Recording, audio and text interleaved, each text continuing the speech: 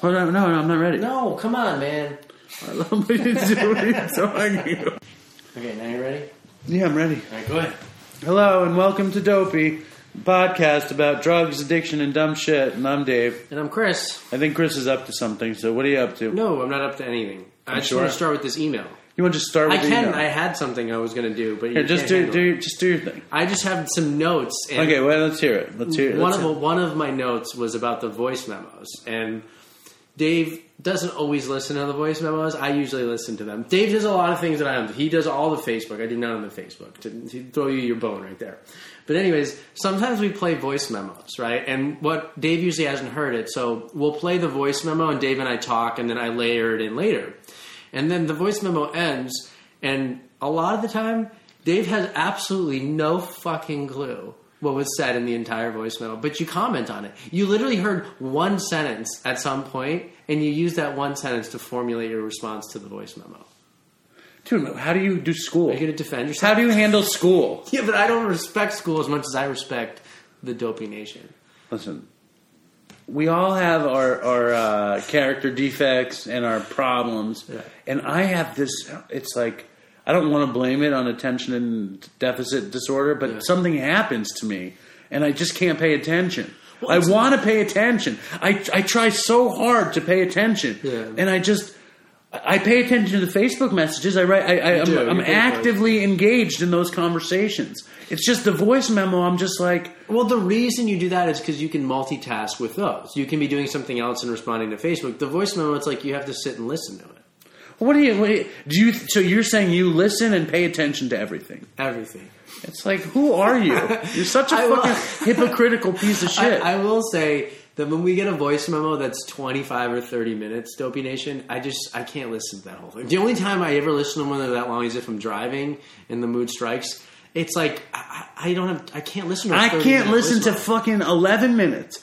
I can barely listen to 7. I want 7 to max. 4 the min, 4 to 7. I'll listen, I promise. Just make them short. What am I fucking... I'm listening to a book on tape over here? What am I doing? It's like, give me a break. All right, I want to start with this email because we got to call somebody, all right? So we got an email from Jonah. It's short... Wait, I want to say something before you do this.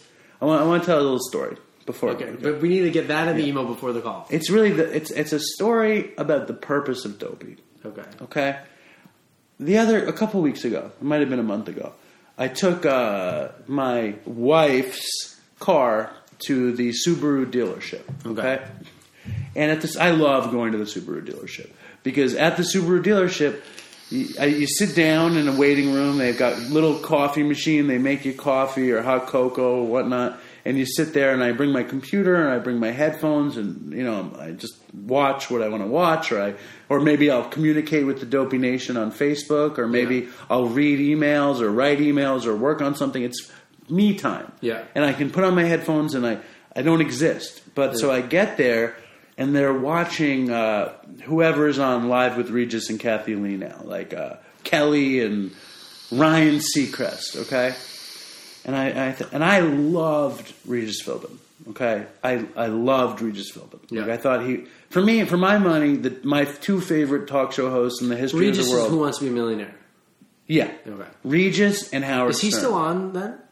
No, Regis is like dying. My mom loved Regis and Kathy Lee, and then she didn't like the person that replaced Kathy Lee. Kelly. She stopped watching the show. Regis, I loved. He's very he seems pretty like humble.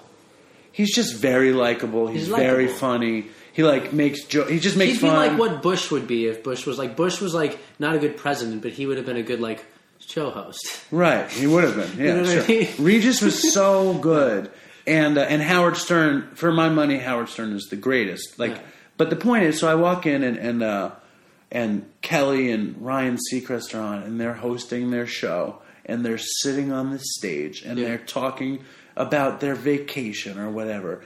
And I'm watching this, and all of a sudden I'm realizing what Dopey is.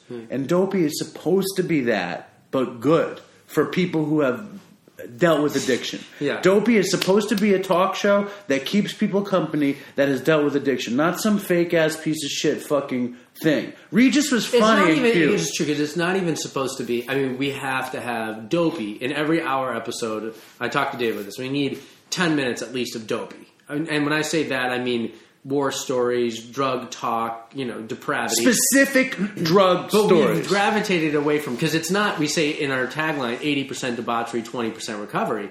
We're not really that. It's more like 80% shooting the shit. Yeah. Nothing.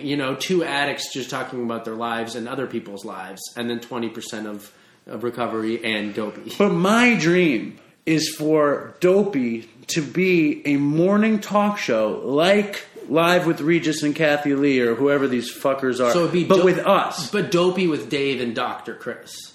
Well, it would be Dr. Dave and Chris. That's what it would be. Why Dr. David? Because I'm not going to be Dave. You're just going to be Dave. I think it should be Dr. Chris and Coach Dave. It's going to be Dave and clinical psychologist Chris. Yeah. You're just like, it's so funny because you're going to just fade away. As soon as I look forward to it. What do you mean? It's going to steal your soul. Have I faded yet? You're fading. How am I fading? I'm here and I'm present. Here. And we're putting out good product. Dave's panicking about the state of Dopey, and we literally got emails saying not the most recent one, but the ones before, some of the best episodes. People really like the last one, too. It's like, it's failing. It's not working anymore. No, but my neuroses is one of the anchors that keeps our ship sailing. I agree with that. Are you kidding me? We both have neuroses. And those are the twin pillars of the Dopey society. So our neuroses. Yeah. Yeah, I actually agree. I think it kind of works because of that. Exactly. All right, let me read this fucking email, all right, before we call this guy. This is from But Jonah. what's your neuroses? I want Dopey to happen. I just the same as you. I just don't panic about it. It's me panicking like we need to get it done no matter what. What's your... But like, Dave's neuroses is anything goes wrong and he's like, let's just end the show. No, that's it's over. No, that's my need is like, if something is bad, I want to destroy it before it destroys me. And he does that, Dopey Nation. Dave, at least 3 or 4 times, has been like, fuck it, let's just stop the show. No, it's way worse than that. I'm like, it's over. I don't care. Fuck you. I'm done. And you know what I've learned from like our history with that is when you go there, I just don't even like tango with it. I used to tango with it. It just gets worse. I just pull away for a half hour and usually you come to your senses. I always apologize. Yeah. I always do a 10th step. Yeah, but if I keep talking, it just gets worse. I just need to pull away for 30 minutes. I love it when you used to panic. I used to panic. I love it. I just don't even listen. It was so enjoyable when you used to panic. And it makes it worse when I panic. And then you're like, fuck it. I'm like stepping. I'm like, yeah. Anyway, read the email. All right. So this is a Dopey email. It's a higher octane deal. This is from Jonah. Hey guys, been listening since the 10th-ish episode. Huge fan, love you guys. It's a great thing you're doing, even if it's just giving everyone something to look forward to every week like me. Nice. At the time of writing this, I'm pretty tweaked on meth, sitting in a Walmart parking lot, and I'm driving this girl around, boosting shit from stores so she can pay for her hotel and I can get some dope. I've been wanting to write you guys for like a year, but I'm really insecure about talking or being social at all when I'm not high. And he's writing this when he's high, so it's coming out. He's writing it. It's coming out. I'm teetering hard on the edges of recovery and saying, fuck it. I've had so many multiple-month runs of clean time, but my shitty negative mental state always yanks me into bad temporary solution. I've seen addicts way deeper into addiction do more successfully than me, and I'm starting to think it's because the shittiness of being a little sick every now and then, being broke, and having a heroin habit does not outweigh my depressing, hopeless outlook on life and myself. I've never successfully IV'd anything other than missing one time and saying, fuck the needle, I will not come back from that, it's going to be too good and affordable at the start. Dave, I love your tunes and have jammed to the Filthiest Nation SoundCloud many times. You have an awesome taste in music, man. Let me know if you're hip to folk punk at all. If you want to reply or if by chance either of you read this dumb rant, just know you are loved and to keep on living the best you can no matter what. Did I write back to him? Did either of us? I wrote back. I didn't write back? Yeah, I think I wrote back. What's his name? Jonah. Jonah, thank you. But that's so true what he said. It's like, if you stop using and you're hopeless and depressed and life sucks, then being a little sick and being broke might be better because you get some temporary relief. Like is that what true. he said though? Yeah. It's not, Jonah. Your outlook isn't unique to yourself. Part of recovery, a big thing is building value in your life. It's like people will say, like, "Oh, it's not worth using anymore." Well, what do you have that's worthwhile when you're sober to not? You know what I mean? Like, just being not worth using isn't enough to have you not. I don't understand what you're saying. You have to build worth in your life elsewhere. What he was saying is that when he gets sober, his life sucks. So why not just use and be like a little broke and sick all the time? Even though that sucks, it doesn't suck as much as being sober. Well, I think that I'm saying build value in your life and have worth. I think it's funny because it's very much. There's a word that I don't know what it is. I can't access right now, but it's like being a little sick and a little broke is one thing, but being sick constantly and broke all the time and having nothing for many years is another thing. It's like the beginning. Yeah, but to me, the depravity and the consequences of using have always only been enough for me to stop temporarily. Because once I stop, even if I have some money and everything's all right, if I have that untreated baseline restlessness, irritable, and discontentedness that accompanies untreated alcoholism, that to me is so much worse than that depravity you're talking about. That's not what I'm saying, though. What I'm saying is, it's like I know people who get clean and they go to meetings and they get nothing from it and they don't enjoy being clean. And I know people who are using and are using miserably. I just think being clean, the happiness grows on you with time, and being miserable, the misery grows on you. Yeah, he didn't give it a shot. He didn't give enough time. I also think the other thing is you stop, and some people get the pink cloud, some people it turns around. For most of us, there's a part to be endured that sucks in the beginning. Right. We have to call this guy now. Okay. I made a commitment. Who is this guy? This guy, his name is Garrett. As an addict, you're honoring your commitments. Your word is your bond. I do my best. Yeah. I wouldn't go that far. Sorry, his name's Gary. What? His name is Garrett. Garrett. And let's have him. Let's see if he can explain who he is. I went to school with him, and is he a drug addict? He was. He's in recovery. Is he recovered? Well, let's find out. I'm very excited. I haven't talked to this guy in forever. He's a very mysterious figure to me, and I'll explain it when I get him on the phone. Ooh, Nels from Texas wants to call in and ask if all men in recovery are pussies. Should I ask her if she can call in the next Long answer, no. Short answer, yes, with a but. Can you call in sometime over the next couple hours?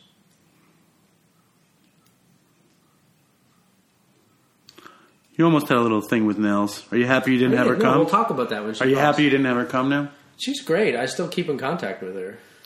You didn't answer the question. She said for real. Why did she say for real? Because I asked her to call in. She's surprised. Okay, I'm trying to do this. What are you doing, man? This is dead air. Talk. You're not then. putting What's on wrong a with good you? show, man. What are you fumbling around and fucking up your phone? How much battery life do you have? 7%? Chris, why don't you make something useful happen? Answer me how much battery life you have. It's really none of your fucking business. How you like that? Dave lives his life on 5%. You don't know anything about my life. You don't know what anything about me. You really don't. You have no clue of how I conduct my life. I know you better than you know yourself. That's the reverse. I'm just too stupid to figure out how to call from a number here, so I got to write down a number. You just push the number, copy it, or push it in and it calls for you. It's not doing that. Dave's writing with this dry-ass marker. It's such a metaphor for his life. 2% on his battery. Writing with a marker that doesn't work. You're an idiot. Your whole life is handed to you on a silver fucking platter. You sound jealous. You disgust me. You sound jealous. You're disgusting. We're breaking my father's house right now. You know my father, like, he hates it when I yell at you. He gets all, I can imagine, he gets getting all sad. Why? He hates it when I yell at you. Why? Because you're being a bully. You're a bully. You're like a weird subversive bully. You're a fucking asshole. Gotta get it together. Just stay present here, okay? Is he going to answer?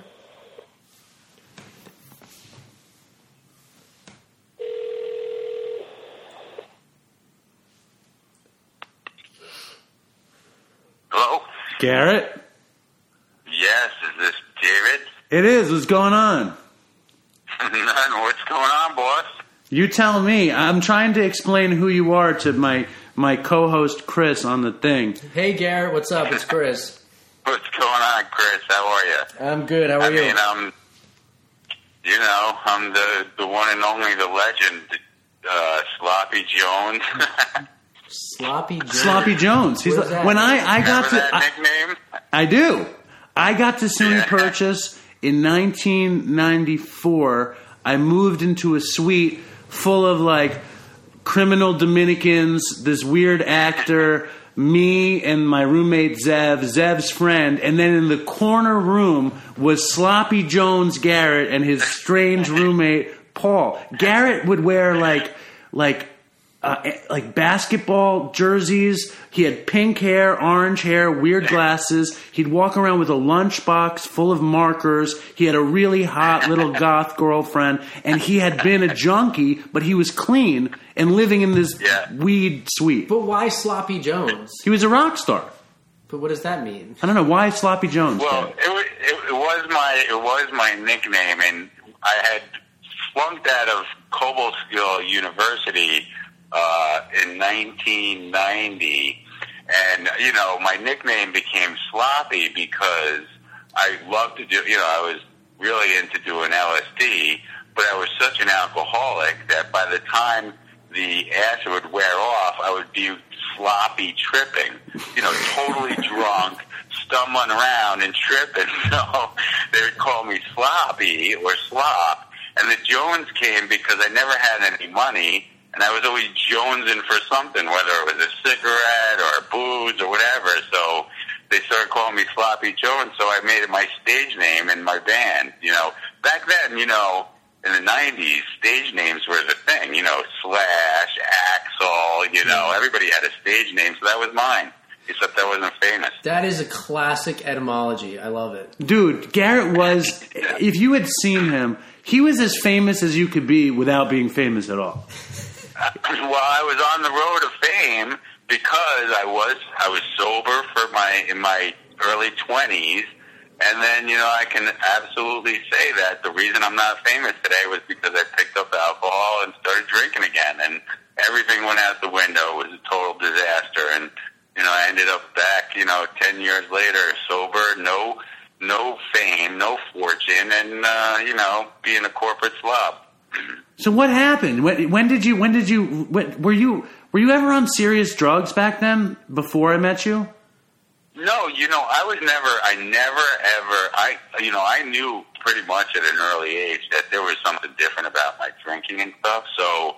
I knew don't go near cocaine, don't go near smack. That would be over and done, So I was like, I love to smoke weed and I love drinking, and I tried to really, even from like the early teens, like try and prolong my drinking career, and I ended up in AA in 19. So like my drug use was really basically smoking weed and then LSD, acid, mushrooms, stuff like that. So actually the story I was going to tell for your show had to do with my first experience with mescaline and acid.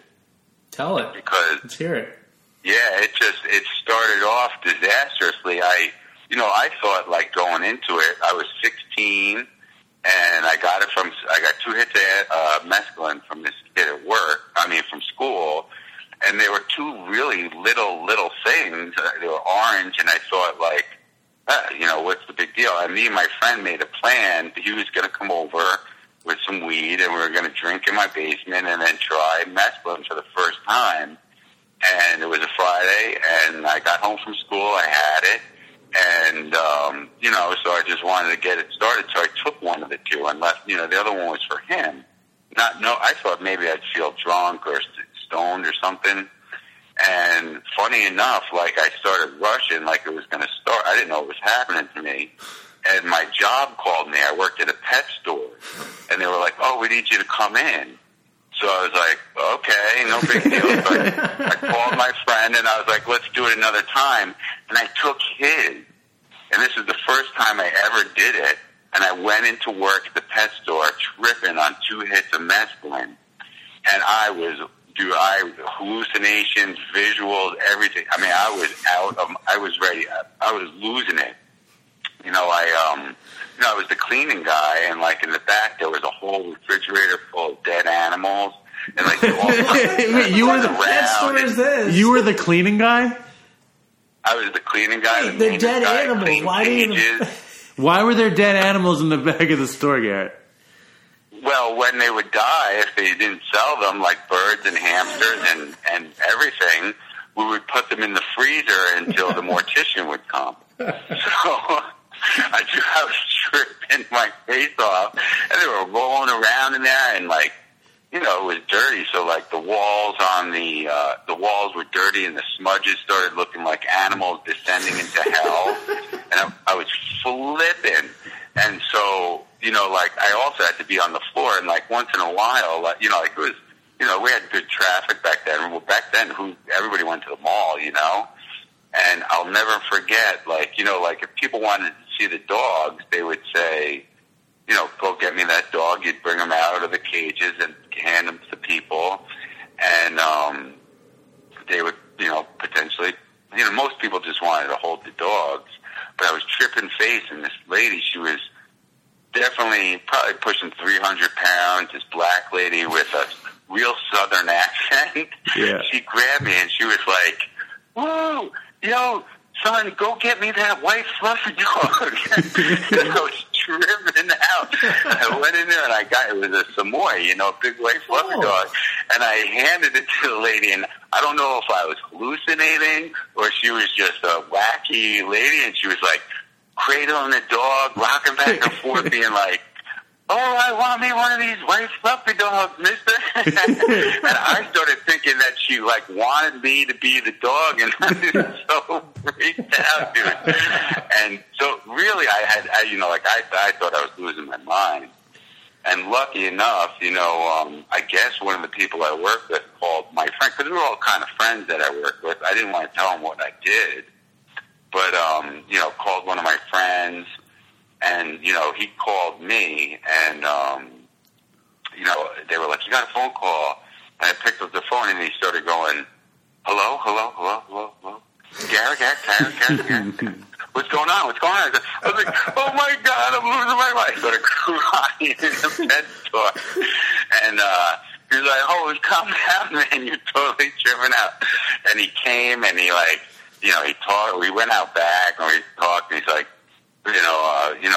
we're going to go to a party, and I was like, okay, maybe I'll have some time to let this stuff wear off. And back then, you used to just go to a dead-end street, and they'd have keggers and stuff. Right. And a couple of the guys that I worked with were, they were into, like, hardcore music, and, they were, shaved heads, combat boots and everything, and, like, they were like, okay, we'll take you to this party. They knew what was going on. And so they came back in their hardcore gear with their shaved heads. And, like, I really thought they were, like, Nazi guys. I totally didn't realize they were my friends anymore. Like, I was kind of losing my mind. And they were like, come on, we're taking you to a party. I'm like, oh, my God, you guys, they had to basically wrestle me in the car. And I really thought they were going to kill me because I had a necklace that was, like a Rasta. I was into, like, reggae music and stuff. Yeah. And I thought they were going to kill me because I was wearing a Rasta necklace. And they took me to this kegger. It was, like, in this open field, and I was running they were chasing me through the woods and stuff, and I was tripping out. They finally corralled me and, like, took me back to my house. And, basically my brother, he's the godsend. He had friends that were, took the walk of life too, and like, he kind of talked me down, and like, I just like laid on the floor basically for hours, curled up, and so that was my first experience with LSD or mescaline, and of course you would think such a horrible trip, like I would never do it again, right? But of course, I had plenty of other ones in my day, so. Honestly, I was never into the snack or the crack or the heavy stuff like that. But, and basically, I was like really just trying to hang in there and have fun, but it just was one thing after another that just got me back to the rooms. And I always think the best. I mean, the heroin stories and meth and cocaine, like they're depraved. The best stories are always hallucinogenic stories because they always involve like thinking something differently than really what's happening. They're so good. Yeah, but when I got to Purchase, fucking Garrett lived in our suite. He lived across the hall, and I knew like the first time that me and him talked that this was a very special person. Yeah. Okay. You're a very special person. And I was just so fucking stupid. I was just such a stoner. And like me and my roommate were driving to Central Park and buying sheets of acid and selling it. We were selling acid and I would hang out with Garrett like at the end of the night. It's like if my life was Home Improvement, like Garrett was Wilson. He would like stand on the other side of the fence and talk me through this or that. Yeah. And I can only, if I had been sober, I think we would have had a lot more fun. Well, Dave, that was the thing is, I lived so vicariously through you, because like you said, I had a girlfriend and you were a single guy. So like your hijinks with the dancers and the this and the that were like fun for me to listen to. And then like, yes, you would come in and you would tell us your problems and like, you made me grateful that I wasn't doing that. I was like, well, I'm doing the right thing. I didn't end up like Dave in this situation and that situation. So that's true. I really adored you, man. You were a real, I enjoyed the time we spent together. It was a great year, It really was. It was entertaining and it kept you sober. Yeah, it really did, and it was a place, like Dave said, where like, the guys next door were drug dealers and like, they hated me for whatever reason, whether it was because I was a freak punk rocker, whatever, but it was the Land of Misfits toys. That's why they were the ones that stood out. Just because I wore a skirt and, pigtails and carried a lunch bag didn't mean that I was different there. I was the norm, and they hated me for whatever reason. They were insane. And I remember one. They had problems, those kids. They did. They did, and I know. Like one time, it came up. One of the guys, I would never forget it because me and Paul, he used to laugh about it all the time. Like, it was a morning, and he came. One of the guys came up to me, and he was like, they were from Riverdale, right? Yeah. And he was like, "I'm just gonna cap you, Uptown style," and I'm like, "Uptown style? Uptown style." Like, that's your hard come at me, you're going to cap me Uptown style? Like, what is that, with a cap gun? They were ridiculous, man. Tell Chris the story of your roommate, though, because that's a fucked up story. Well, yeah, he was, and that was the thing, I definitely learned it through him. He was one of those guys that, like, you couldn't pick him out in the crowd. He always wore a baseball cap. He was always very subdued and like didn't want to stand out. But he was very. He talked to me and Dave. Like he liked you, Dave, and like he liked to talk to you. But like not many other people. Like even the Zever, man. Who doesn't like Zev? And like he would talk smack about that Zev after he left the room. And I'd be like, "Yo, he's a cool guy," But I don't know if it had to do a lot with, he had a boyfriend for a little while and like they had a falling out and like that type of thing. But he really went off the deep end and he got these pets. One day, he was always into something, whether it was his cocaine binge for a week or, something strange. But I always thought he was like he had never done drugs, and then in that year he had he took acid from us. He would spend the whole night in my room playing SimCity on my computer, and then he would just take acid every day. And then one time he got coke. He started doing it every day, and by the end of the semester he was a shell of a human. It was sad. You're exactly right. He did nothing wrong. Never did drugs. Never drank. He didn't smoke. And like.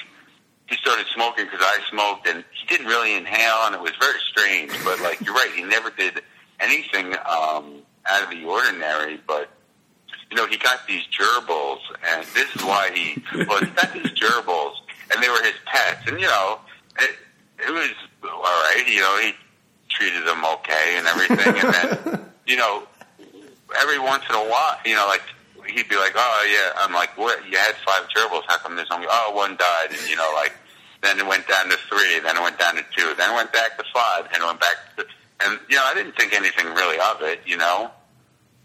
But he went into this, like, I don't know, he went into a weird, a downward spiral, and it was all in good fun, honestly. Wait, what the fuck happened to the gerbils? Do you know what was happening though? Well, that's what I'm getting to. Okay. Because I think he, honestly, in my heart of hearts, as much as I liked Paul, I really do think he's a serial killer, because later, you know, these gerbils were disappearing and coming back, and there was one other really outstandingly good-looking young man who was like a rocker guy, and I remember he was there that day, and they were both kind of like goofing around, and you know, I don't know if he went into the cage and killed the gerbil, or the gerbil was sincerely dead, but long story short, Paul basically chopped the head off of the gerbil, crazy glued it to the front of our door, and crazy glued a cigarette into his mouth. Do you remember that? No, it's coming back to me. I think How do you forget something? I blocked that kind of thing out. I don't remember. I remember seeing it, and we went to art. We went to an art school, so it just seemed like an arty thing. But I didn't realize that he actually executed the gerbil, and I didn't think about that aspect of it. Gary, what did you study there? I studied English literature. Right. Between the gerbil massacres, the drug dealers, and your prolific drug use, you're not really selling SUNY Purchase. Oh, it was a good time. It was a good time. Yeah, it was a good time. I played in bands. You know, I got to beat the guys from the Negative Hate, and I played with those characters. And, you know, but long story short, that, you know, like, that little mounted, it was almost like a trophy, you know, like hunters put their trophies on the wall. That got him kicked out of school. He got kicked out of school for that? Yes, he got kicked out of school for that. And, you know, he had to go see the school psychiatrist. Well, he was very antisocial. He had an antisocial, whatever you call it. That is, like, that's one of the, like, criteria for people who have antisocial personality disorder. Like, one of the things they ask is, like, do you fuck with animals? Yeah, exactly. So it started to fall into place. Was like, maybe this guy is sincerely a serial killer or something. But, and you know, like I said to you on the old computer there, that like I've tried to track him down just out of interest, just to say hello, because he liked me. We got along so well, and I can't find him anywhere in the world. He is like... I've tried to track him down, but there's something also... Yeah. I had a buddy in high school who was not like Paul, but he was like Paul because he was gay, and he was like not out gay, and I can't find him either. I think that something happens with gay people who aren't comfortable being out, and they don't want to be out in public, like in any way. It's so weird though, because you never think of a gay person being a serial killer. Huh. But that too, I really question his sexuality. Like, I don't know that he was gay either, you know, like, you know, it was a very, you know, I think he was happy to have somebody that kind of understood him, but like, all the horsing around that went on, I don't know if he was really gay, straight, or anything, honestly. It could be that he was just a serial killer and liked murder, you know? I don't know. Stop it. You don't know that he was a serial killer. Paul could have a really nice life someplace right now. But let me ask you something more important. I mean, I would love to hear your memories about Purchase and us and everything. But I think for the listeners, I think it's more important. How did you wind up relapsing? What happened? Well, you know, and I really thought, you know, it was one of those where I had gone through almost all those problems in life. You know, I've been to weddings, and I got that beautiful gothic girl that you were talking about broke up with me, and I was heartbroken. What was her name? What's her name? Yeah, I forgot. Naomi. Oh, yeah, Naomi. Remember? Yeah. Such a wonderful person. She was. She really is. Yeah. It wasn't her. It was just the time. You were young. She was a teenager or something. Yeah, well, we were both. I was maybe 2 or 3 years older than her, but it was, we were in our 20s, and it just didn't work out. She might have been 20 years old or something. She was young. You know what I mean? It's like, the odds of something like that working out are so slim at that age. Yeah, very slim. But I got through that sober, and I got through maybe even another breakup sober, and weddings, and I went through most of that. What got me, Dave, was I had pinched a nerve in my neck. And you hear this a lot in the rooms, is I pinched a nerve in my neck, and I went to a chiropractor. I was going to meetings, and I was trying to do it, and I was trying to get through that pain, and I couldn't. And I, long story short, my father, who had his own issues with, pain pills and all that, he had, bottles and bottles of Dilaudid and Vicodin and, all that shit. Because he was in, he had back pain and such. He came to me and he was like, look, you've been sober for 6 years. Why don't I have Tylenol with codeine? Why don't you just take one? And I've been weeks, maybe even months of this pain in my neck. And I said, all right. He gave me this bottle. It had probably about, I want to say, like 50 pills. And 1 turned into 2, turned into 5, turned into 10, turned into I was constipated for days of, taking these. And I was like, look, if I don't drink, I think I'm going to kill myself with these pills. Next thing I knew, I was drinking again, And I was like, I had 6 years. I had sponsored people. I'd gone through the steps and things. And, I thought well, I'll just go back and I'll be fine. I'll get sober again. And 10 years later, and a bunch of trouble and all kinds of stuff happened. And, I could not get sober. I kept going back to the rooms and I'd relapse. And it was a horror show. So many stories of, and funny to take it full circle, when I picked up the alcohol, I was like, well, I'm going to smoke pot, I'm going to drink, and that's it, And I was living over in Rockland with the guys from the band who, they did smack, they did heroin, they did stuff. There was a zoo. It was like, the house looked like the house in Fight Club that those guys lived in. It was disgusting. Yeah. Right. And I was, drinking my bottle of wine, went into a blackout, and the next thing I knew, I came to and I was tripping. And I was like, oh my God. And there was 10 people in my room, girls with no shirt on, dancing, and I was like, oh my God, what the hell's going on here? And they were like, oh yeah, we gave you acid. When you drink, when you take acid, you could drink like a fish, and I came to tripping. Yeah. Dude, I had that happen all the time. Same thing. Keep going. You did the same thing? Yeah, totally. Yeah, so the funny part of the story was, these guys that I met in Purchase, they knew me from being sober, and they in Purchase, they used to say, after band practice, why don't you just have one drink? Why don't you have a beer? Come on, why not? You're in college. And I was like, no, you don't understand. And I kept saying that and saying that. Well, now, spin it forward, they actually had an intervention. These smackhead, crackhead fools sat me down after I was only active again for a month or two, and they were like, dude, you gotta stop, man. And I was like, what, are you kidding me? I just got started again. And they had give it a spin it forward a few months. Those guys kicked me out of the band for drinking too much. And, those things, it just snowballed. I was looking at getting fired from my corporate job and, Were you corporate then, Garrett? I would, yes. I had a job. I worked for a furniture company in their corporate headquarters, and, it was, account rep by morning and death metal star by You have night. to understand, Chris. This guy, he described it. He would wear a skirt and pigtails with a green lunchbox, the hottest girlfriend in the world. Yeah. Skipping around, maniac. He talks like Buster Poindexter. He played bass. He's a lunatic. And then, 30 years or whatever, 20 years later, I'm like, oh yeah, whatever happened to Garrett? And I go on Facebook and I look him up. He's got short hair. He's in a cubicle with cat pictures in the cubicle. I'm like, what the fuck happened? I know.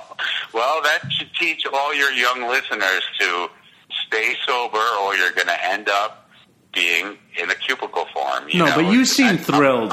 You seem like a happy camper. Happy.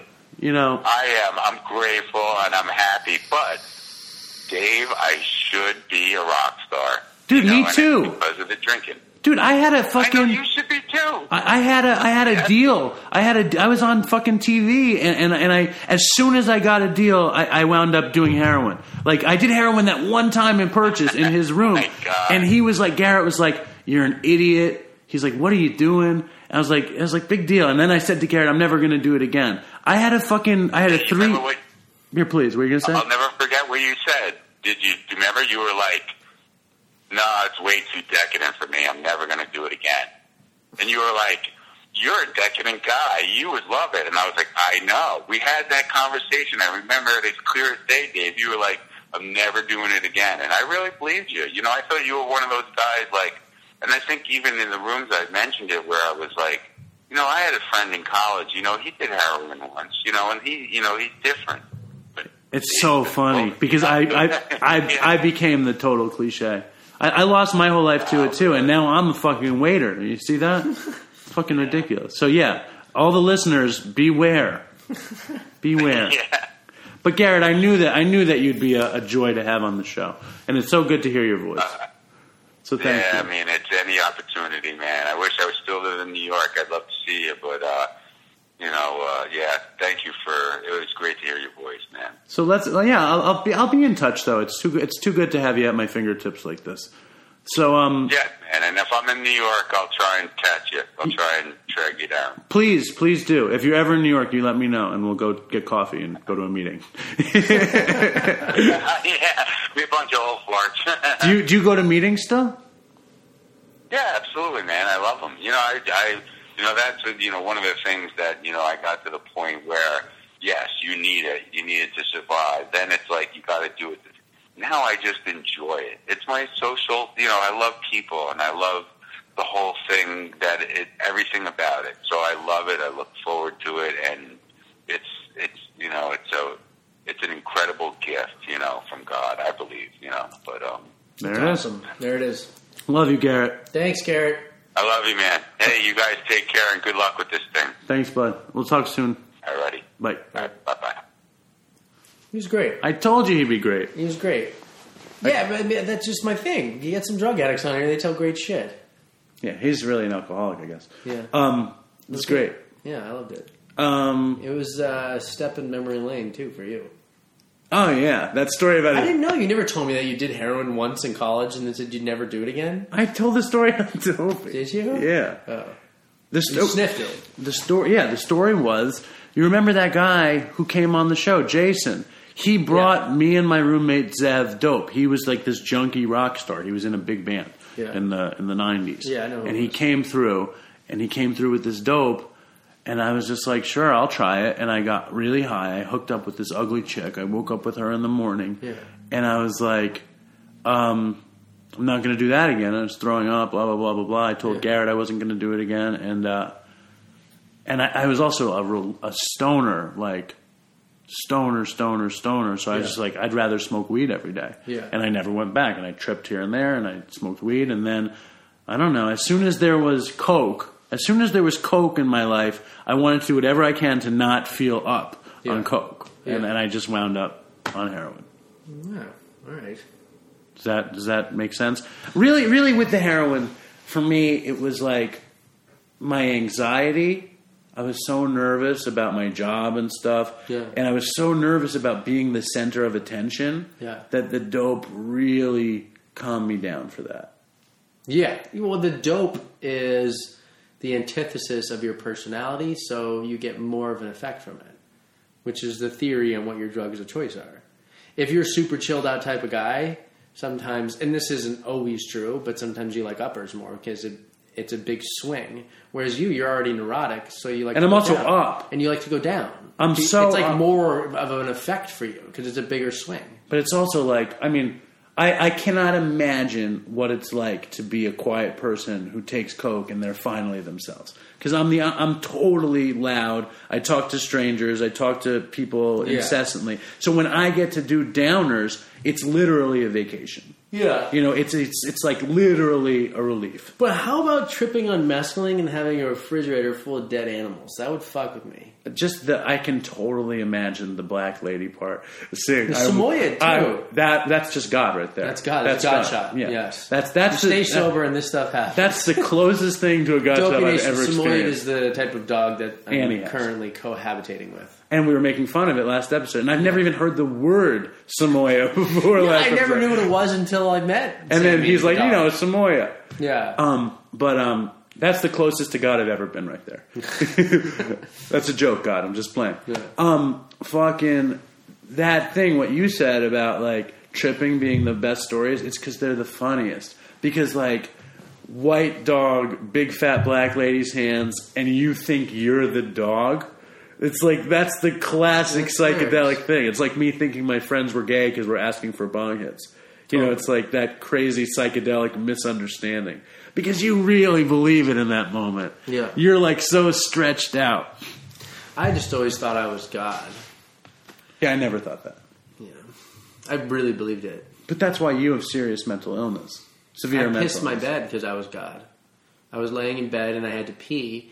And I said, why do I have to go to the bathroom? God doesn't go to the bathroom. I didn't think I was God. I thought I was Jesus, which I guess is God. And I was like, I'm Jesus. So I just pissed my bed. And then I never told you this. And then I got up and I was just in my boxers and they're all wet. And I was like, I need to go tell my mom and dad that I'm Jesus. We have a whole episode called The Time I Thought I Was Jesus. The time I pissed my pants. Yeah. Yes. Do you remember why I didn't tell my parents? Because they would have known you were on drugs if you said you were Jesus. So, and what my thought process was? It's better to be Jesus and have them not know.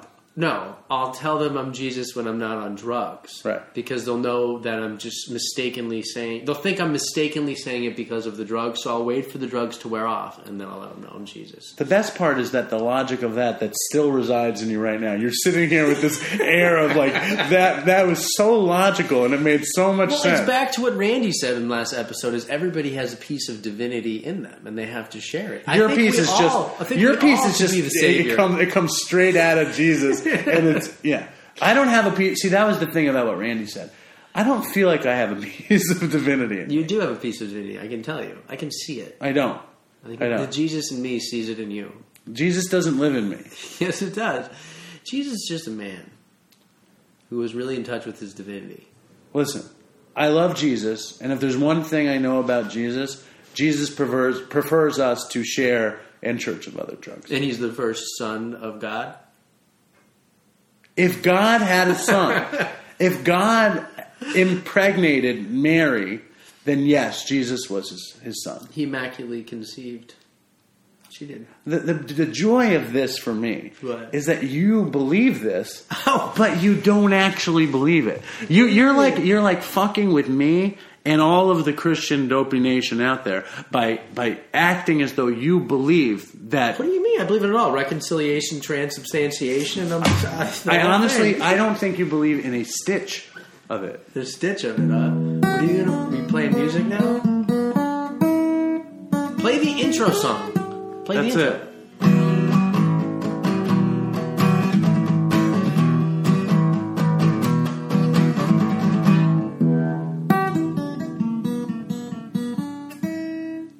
That's the intro song? Yeah. Was it an electric guitar?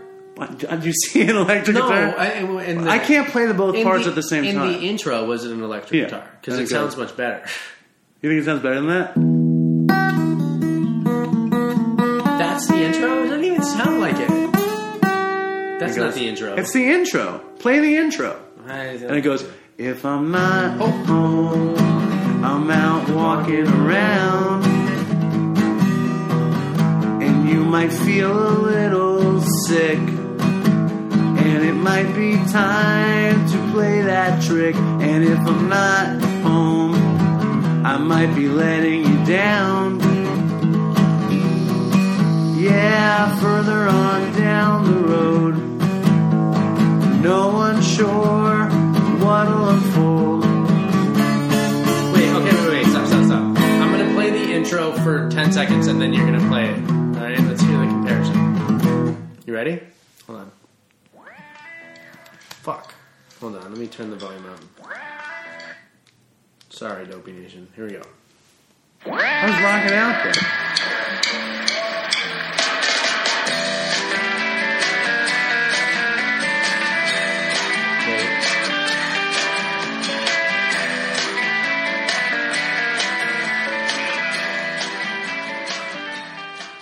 Okay, now you play it.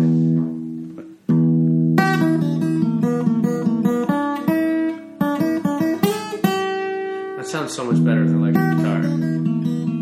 Right? It doesn't even sound like the same thing. Well, the truth is... Do you have one of those whammy pedals? I didn't play that. Oh, you didn't? Who played that? That was this guy, I don't remember his name. My friend Justin would remember his name. It was, he's made... I can't remember his name. Tim and this guy who's a great guitar player. But I wrote it, and then we played it as a band, and on that version, I just did this. I like that on the acoustic. But it's a real junkie song. He goes, if I'm not home, I'm out walking around,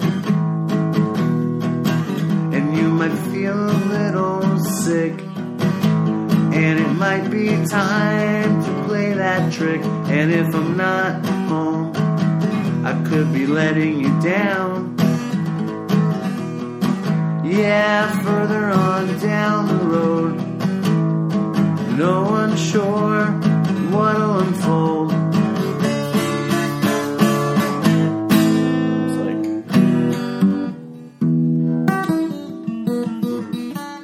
Are all your songs related to drugs somehow? Home, I might be painting the town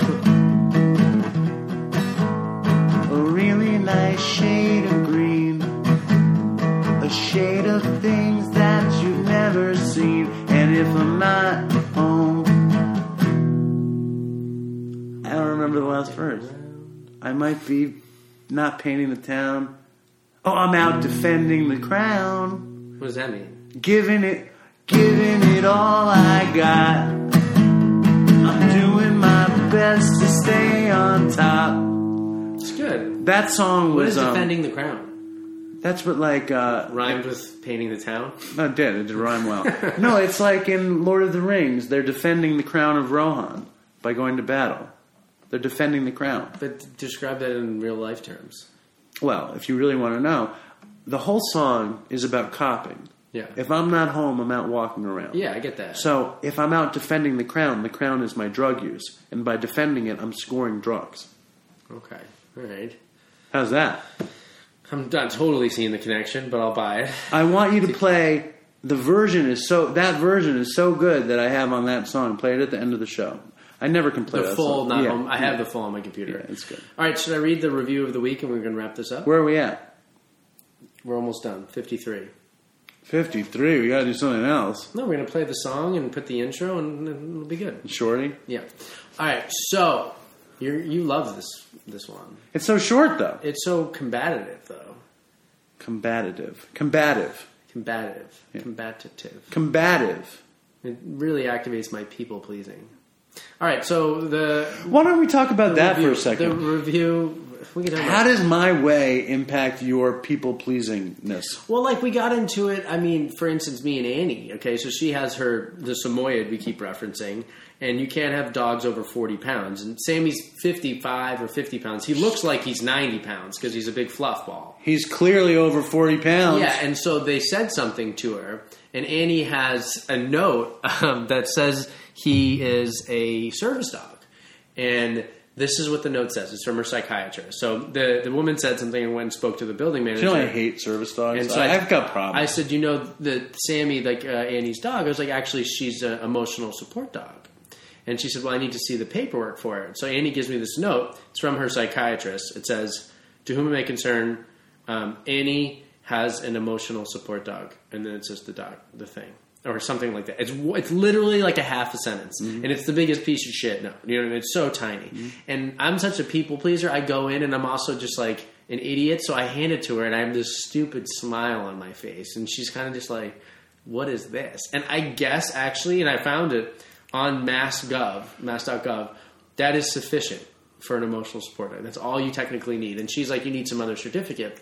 But then Annie's like, gets super reared up. She's like ferocious, you know, she's South American, and she gets like, you know, gets into it, and she's like, "That's all you need, blah, blah, blah." And I'm like, my people pleasing is like, just let me handle it. Do you know what I mean? Because every time I see the woman, I'm like super nice to her, and it's just like, I just don't want to have an argument and then have to see her every day. You know what I mean? It's like, I'll handle it much differently than something else, which is full circle to this review, because I don't even like reading it, because I feel like it's just creating this combative. You didn't like this review? No, I liked it. I just don't want to put it on Front Street.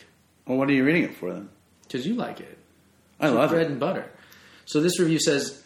I just want to say this before you read the review. My thing, though, is to be... I like to be combative is the word. But I also like reconciliation. And I feel like a relationship, once reconciled, is a much stronger relationship than a relationship that never went to war. What, like drunk, like Irish guys get in a fight in a bar and then they're best friends after? I'm not Irish, and I've never been in a bar fight. But you know that cliche. More like, you know that stereotype. I know that you and I, when we fight and reconcile, we're closer for it. Great makeup sex. We're closer for it. Are we not closer for it? Yeah, of course. But you refuse to even know somebody well enough to get into a fight with them. Well, what's her name? Annie actually says that about me. I get super whenever and she's stubborn, and I can be stubborn, and we get in fights, and I get like. We get in fights to the fact that I don't want to get in a fight and I want to avoid everything. And she's like, that's what a relationship is. You argue and stuff. And I'm like, I just want to never argue and peacefully go about my life. But that's not realistic. It's not real. It's not real. It's not real. All right, let's read this fucking review. So the review is from GamePlayer010101. Yes, I. The subject is yup. Yup. And the message is better than Cher and that sober guy combined. Ha ha. Haha. Aha! Listen, I'm not saying that we're better than anybody. No, they're both better than us. They do real recovery work. We just kick it old school. Dopey style. What's wrong with you? What do you mean? I'm not saying we're better than anybody, except we're probably better than that sober guy. And I know Omar thinks he's better than us. Yeah. But I mean, they're both doing fine work. I just happen to think that we probably have the best podcast out there.